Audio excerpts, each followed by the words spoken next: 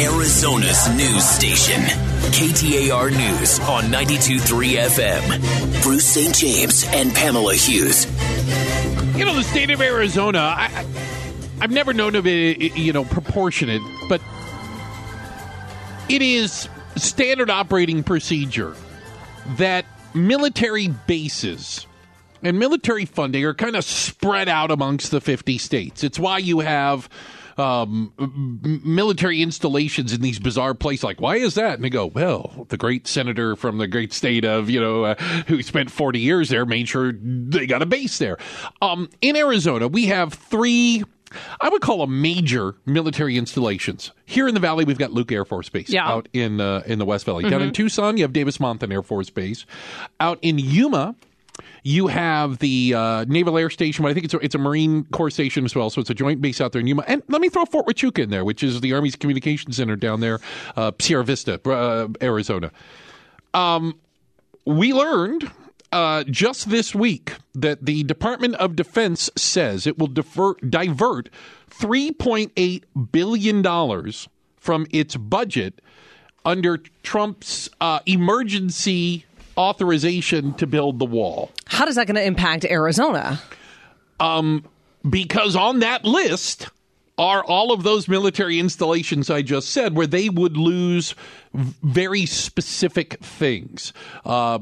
At Luke, it's the F-35 program is one of the things where they're going to pull money from. The Pentagon will shift $3.8 billion from existing accounts to help fund 177 more miles of the border wall.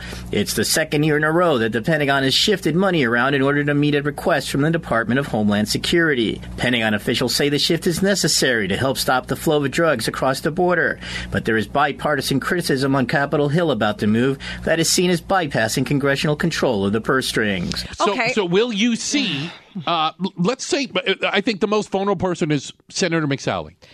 And she's vulnerable because she has... For a variety of reasons. Well, yeah, I mean, in regards to this situation right here. She is a veteran. Yep. She talks about strengthening the military. She's also talked about protecting these bases.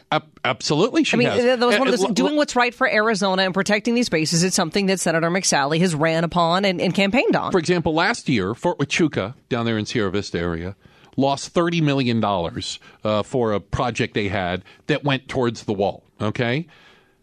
Senator McSally said last year that it would be, quote, seamlessly provided in the new defense budget. By the way, that did not happen. This is the new defense budget. And guess what?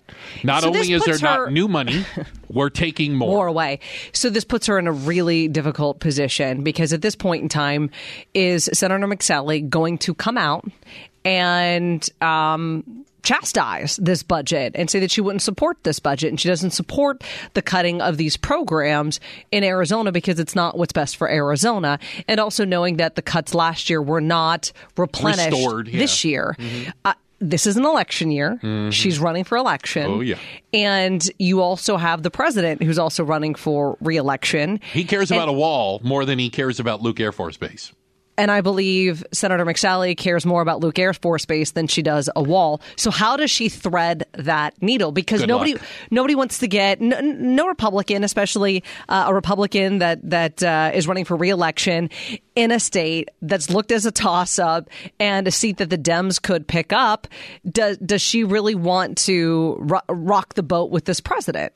So here is something, and I want to say this because I do think there is an argument to be had. The argument to be had is, are there cuts we could make in the military? Do we need everything that we currently have? The reason I bring that up is, I will point out, as a true conservative, we run it at a deficit. We have a record spending levels. I'm fine with taking $3.8 billion out of the military's budget, okay? I don't think it's going to make us any less safe, honestly. But don't go and put it into something else. That's still $3.8 billion we don't have. Do you see what I'm saying? So I'm willing to have the discussion about, do we need this program? Is this necessary? Do they have to have that many airplanes or this construction? Let's have the debate, but not because we want to spend the money on something else that's completely stupid, the wall, but why don't we address the fact that we have record debt and deficit right now, as any real conservative would be concerned about? Hold your breath. Yeah. I rather don't. Yeah. So how does Senator McSally navigate this in an election year is going to be fascinating to watch. What's also been pretty cool to watch is how Senator Kyrsten Sinema has been navigating D.C. This headline came out yesterday, and I admit I read it, and I go, wow, didn't expect that. It reads as follows. Kyrsten Sinema to the right of Mitch McConnell in new legislative rankings. GovTrack.us is a nonpartisan organization, and they track a lot of government data, a lot of government statistics. And what they do is they will rank members from like the most conservative. Like on a number 1 and number 100 on a scale. Sure. Mm-hmm. And what we find out on this scale is that freshman Arizona Senator Kyrsten Sinema is actually ranked as more conservative on the conservative to liberal scale than Mitch McConnell. Now, she is pretty darn close to the middle, and she's just... Who's the Senate Majority Leader? She's just right of center. So she's ranked 47th. So imagine the scale, liberal to conservative. One would be conservative, 100 would be liberal. She's 47. Mitch McConnell is 49th. Yeah. I did not expect that. She is more conservative on the scale than the Senate Majority Leader, Republican Mitch McConnell. I think the argument is, and maybe this plays well for Senator Sinema, is that she is in line with where the majority of Arizonans are. Not Arizonians. Arizonans, yes. Let's go back to that. Yeah. And I think... even though she has a D next to her name, because we've said this before, the idea that all Ds or all Rs are the same... Senator Sinema, as a Democrat in Arizona, would be a right-wing Republican in Illinois or state of New York. You know what I'm saying? Like, if you looked at that, but that's what a D is out here. That ain't what a D is on the East Coast. Well, you can kind of make the comparison to Joe Manchin in West Virginia. Same kind of thing, right? He's a very conservative Democrat. Okay? TV commercials with him shooting guns. That's what you need to be in West Virginia. To get elected, period. But, okay, so if you take a look at this even a little bit deeper, you find that Senator Sinema was ranked more conservative than the following Republican senators. Mm-hmm. She is more conservative than Rand Paul, Rob Portman, Richard Burr, Susan Collins, Lisa Murkowski. We think that that's a good place to be, but I don't know if the entire state of Arizona feels the same way. And not just that, how does the Democratic Party feel about that? Well, but this is part of, we've talked before about during the State of the Union when she stood up and applauded when others didn't, right? On her side of the aisle. I truly believe, and I do not know the senator personally, full stop. I think she is trying to craft, project, and sell a brand similar to Senator McCain. She is a maverick. She is an independent thinker. It doesn't matter if there's a D or an R next to her name. She's about Arizona, and she's going to do what she thinks is right, and no one's going to tell her what to do. And I think that plays well in Arizona.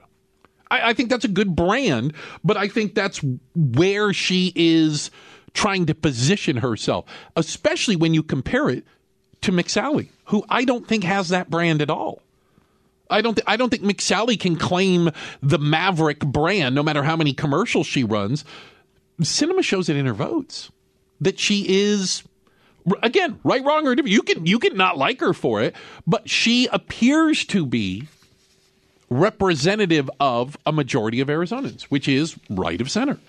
And then, so how does that play out in the election this year we have between Senator Martha McSally and Mark Kelly? Mm-hmm. It'll be interesting to find out. Yeah, because I think being right of center helps you in Arizona. Being the bookend on the right does not help you. as we've seen in recent elections. That's not a good place to be. The other thing, though, is if that you would work, be, then Kelly Ward and Joe Arpaio would be in But the Congress. same is true for the other side. You can't be a Bernie liberal Sanders. bomb throwing. No. Yeah, you have to be more centrist in that regard as well, which is what Kyrsten Sinema is. Exactly. And is that what Mark Kelly is? Yeah, okay.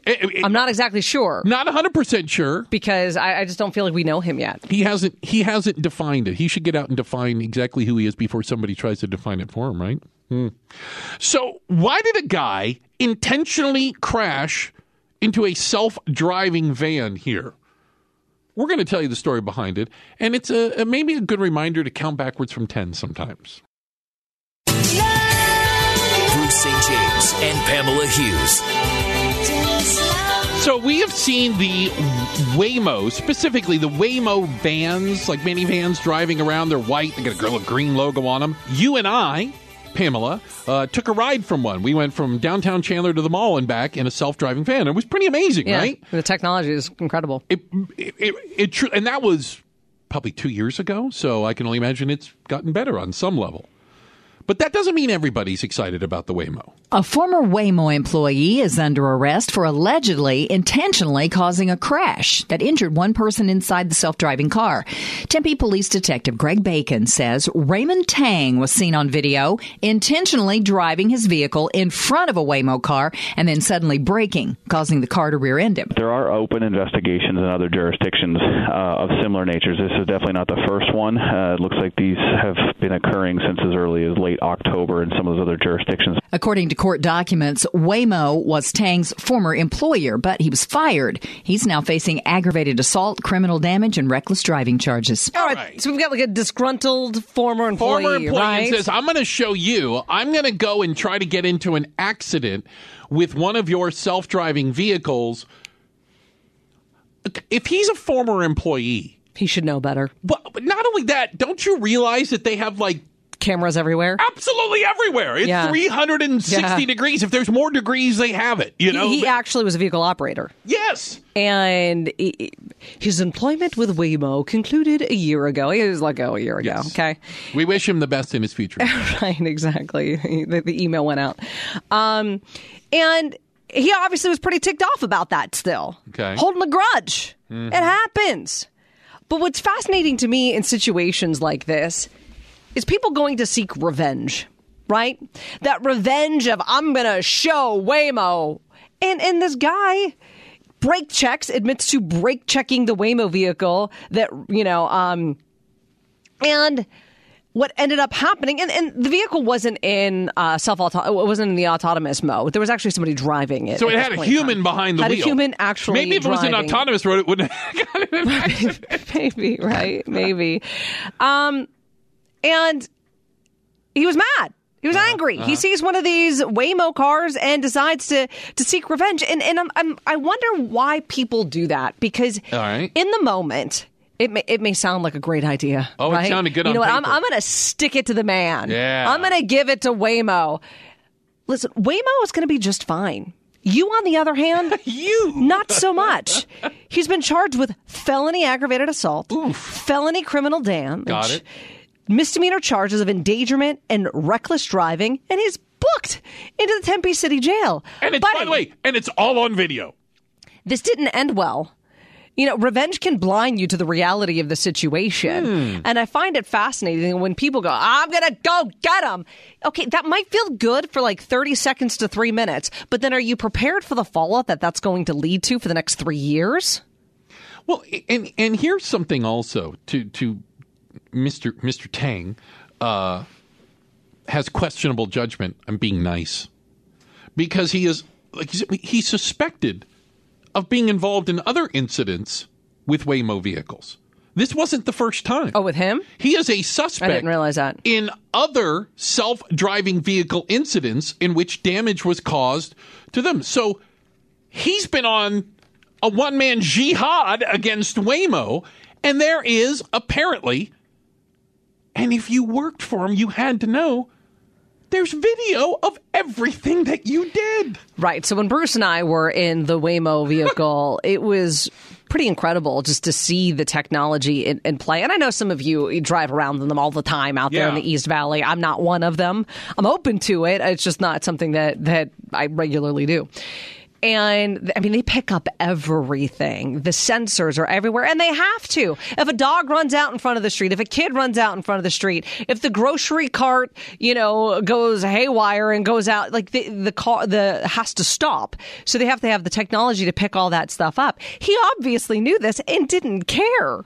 Right, because one of the things in if you're in one of these vehicles, remember the screen we could see? Yeah, it was in the headrest. And it was what the radar was seeing, and you could see something as simple as a person standing between two vehicles. Oh, it picks up everything. And it picked up on this thing, and the computer's looking at that saying, do you remember? Careful if that person steps out.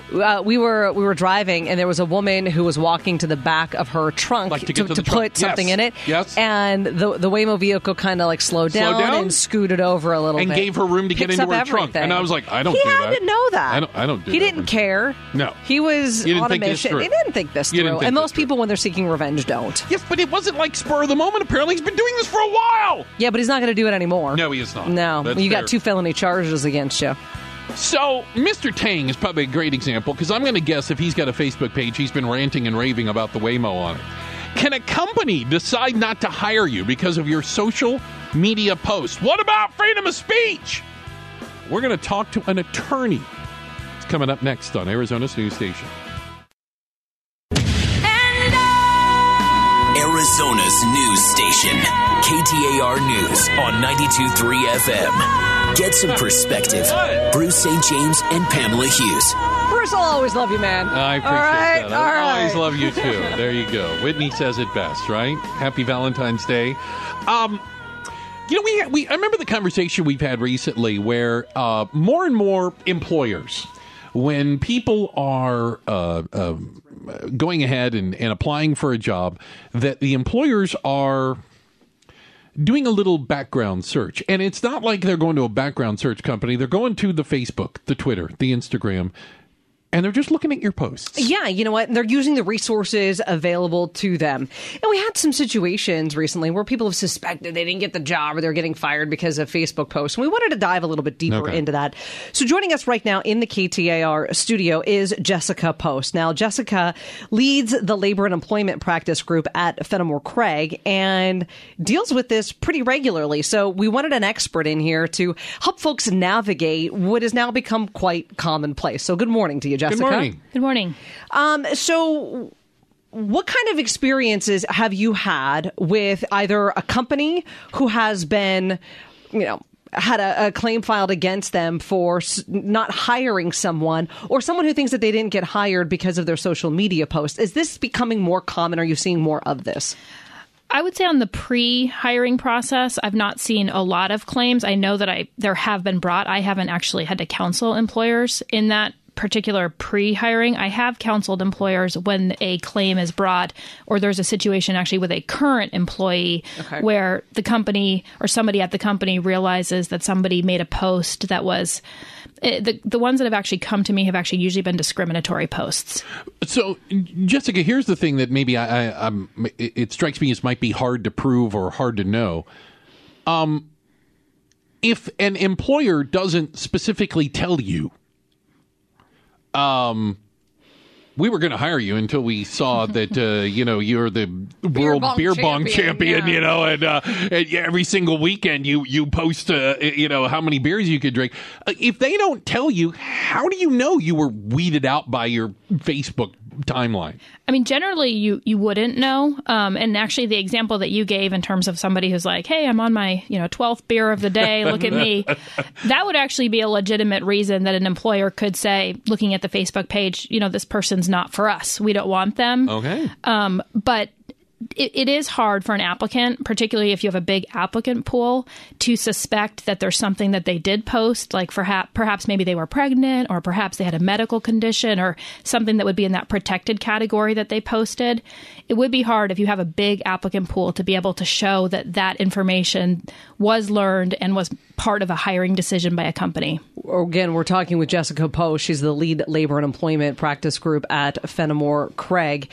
All right, so let's take it away from the applying for a job scenario, because it may be very difficult for you to know you didn't get that job or that job offer or that interview because of what you put on Facebook. And here's just a pro tip for you guys. If you're looking for a job, clean it up. Okay, just clean up the Facebook page before you even apply for a job, because this is what they're going to be doing and looking for anyway. But now let's take it into an office setting. You already have the job. You've been there for several years, and you post something on your personal time that the company doesn't like. Can they fire you for that? It's going to depend on what is posted. So, and again, the one that's come to me is where somebody goes to social media, Facebook. And it's funny, it used to be the case that somebody would, like, if you got really mad about something, maybe you would like write a letter and you wouldn't actually send it. But I think what happens in social media is people get mad and they post it immediately.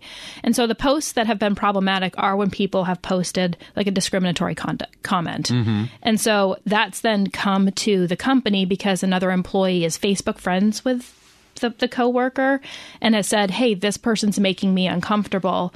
Look at this racist statement that they made online. And it's difficult because now as a company, technically was that statement made on personal time? Sure. But it has entered into the workforce. And now as a company, we've got information that we've got somebody who's out there making these types of statements. And so a company will regularly terminate somebody for making a racist statement. Well, we had that incident with police officers and social media posts, not just here in Phoenix, but around the country. Again, we're talking to Jessica Post, a labor and employment attorney over at Fenimore Craig. So it strikes me that, and I think I'm aware that most companies of a certain size have some sort of a policy of some way, shape, or form, whether it's specifically a social media policy or, you just can't embarrass us, for goodness sakes, on some level. But it strikes me that a lot of it is subjective. What is funny to one person is offensive to another, and you start getting into a heck of a lot of gray in there. That's right. How do you determine where the line is? It feels like, I feel like, how about this? As an employee, I only know I crossed it until they told me I did.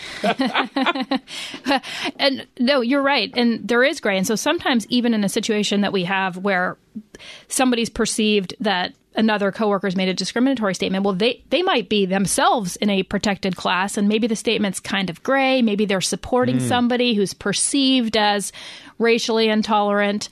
And so it is complicated, and that's where companies will usually consult with me or, a labor and employment attorney to try to weigh the risks, because some of those situations could be, hey, if we terminate the person, we're looking at a claim from them. Right. If they have an don't, argument too. Yeah. That's right. Is there anything that somebody could post that would be off limits to an employer to consider for termination and discriminatory? Oh. Sure. So you actually earlier raised the example of where somebody posts something about their own company that they don't like it. Well, that's actually we have to be very careful as an employer in that circumstance, because employees who are allowed to, they're not supervisors, they're allowed to collectively bargain. They're actually allowed to say negative statements about their about a supervisor or about working conditions. Wait a minute. Hold on. I don't get any idea. Okay, I'm sorry. All right. It's only certain groups at companies. Yes. Okay. How come I want to guess I'm not in that group, right? Yeah. But no, we're very careful when an employee actually says, hey, I'm not paid enough at my job, or a bunch of complain about a working environment or something. That's right. That is considered, if you will, employees having a discussion about that. That's right. That's a very dangerous area for companies. Jessica Post, again, she leads the Labor and Employment Practice Group at Fenimore Craig. One last question for you, because most people listening right now are on social media in some capacity, whether it be Instagram, whether it be Facebook, TikTok, whatever you want, Snapchat. Wow. Do you have any kind of one nugget, one piece of information that you would recommend that somebody who's either looking for a job or somebody who wants to keep their job, what do they need to keep in mind when navigating some of the minefields that can come with social media? I would say probably two things. I would say first is that your social media page can actually help you, right? So LinkedIn is one that a lot of people use. Companies a lot of times validate what somebody says during an interview by going to LinkedIn. So if your LinkedIn page is good and in line with your resume, you've actually helped yourself as a candidate. Yeah, that's right.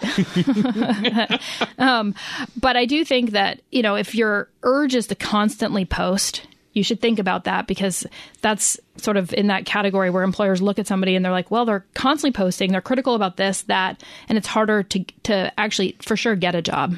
Outstanding. Jessica, thank you for your time today. We do appreciate it. And again, there's some lessons in there. They strike me as a lot of common sense, Pamela. A lot of common sense lessons. But the thing is, I got to tell you, as someone who hired people, Yeah. it's amazing how little common sense is actually out there. Common sense not so common. Yeah, you would think. How did Tucson Unified School District, the big school district down in Tucson, rack up about $1 million in lunch debt? How did that happen? How do you do that? What are they eating for lunch? We're going to talk about that. It's coming up next on Arizona's news station. Arizona's news station, KTAR News on 92.3 FM. Bruce St. James and Pamela Hughes. I can't think of the Bee Gees without, I get this image in my head that Barry Gibb. Mm-hmm. Isn't that what Jesus looks like? I mean, he's like the living embodiment, right? Deep thoughts by Bruce St. James on this Valentine's Day. I think that's what he looks like. Maybe. Okay. So we've had these. Do you remember these conversation? I want to say, is the term lunch shaming? Yeah, am exactly I getting that right? Yep. And so lunch shaming is a relatively new term. I've never had it happen in my life, where kids at schools don't have money for lunch, for the lunch period, and so they don't get to eat the same lunch as the other kids do. They get some sort of bare bones lunch, right? Like PB&J. That's lunch shaming. So in Tucson, TUSD... So they say. I don't agree with that, but yes, that's the concept. I'm trying to give the definition of it. That's the concept, sure. So in Tucson, TUSD is the school district. It's 90% of the schools. Don't quote me on that, but when I was there was TUSD and nothing else. Okay? So it is basically the entire school system in the city of Tucson. So it's pretty large, right? And they have been... I'm gonna argue struggling with the lunch shaming concept. Okay, now struggling financially because of it. I got to take you prior to 2017, so just a few years ago. They had a cap, and the cap was students who didn't pay for 2 meals had to get one of these lower kind of meals, like a bagel for breakfast or a grilled cheese sandwich for lunch. They didn't get the Salisbury steak and tots. Yeah, which, you know what, I'll take the grilled cheese sandwich over the Salisbury steak mystery meat any day of the week. But in mid-2017, there was the Federal Anti-Lunch Shaming Act, which let schools provide a meal regardless of whether or not the student had money to pay. So we've heard all this before. Why are we talking about it right now? Prior to changing their policy, pre-2017, Tucson Unified School District said, you know what, you have 2 meal capacity, right? After you've charged 2 meals, you're cut off and you've got to get the grilled cheese sandwich. No soup for you. At that point in time, on average, they would carry over a debt of about $20,000 to $25,000 a year in unpaid lunch debt.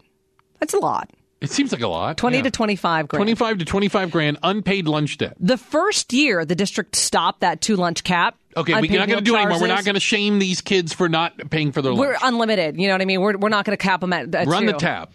It went from like 20, 25 grand. Yeah, up to like 50 grand, right? To 230.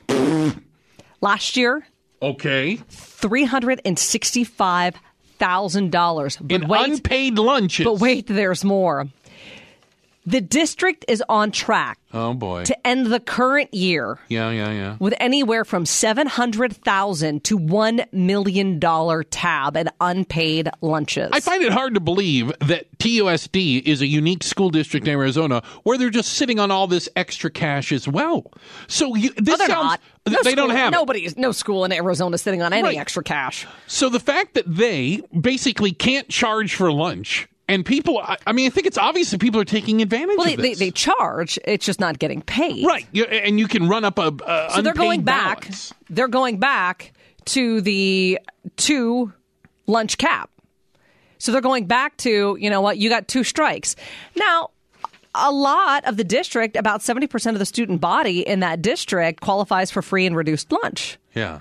So roughly you have 30% of the population that's ringing up this tab. Now, is it taking advantage of it? I'm sure there's a part of that. It's what it feels like. Are there other families who are under financial hardship?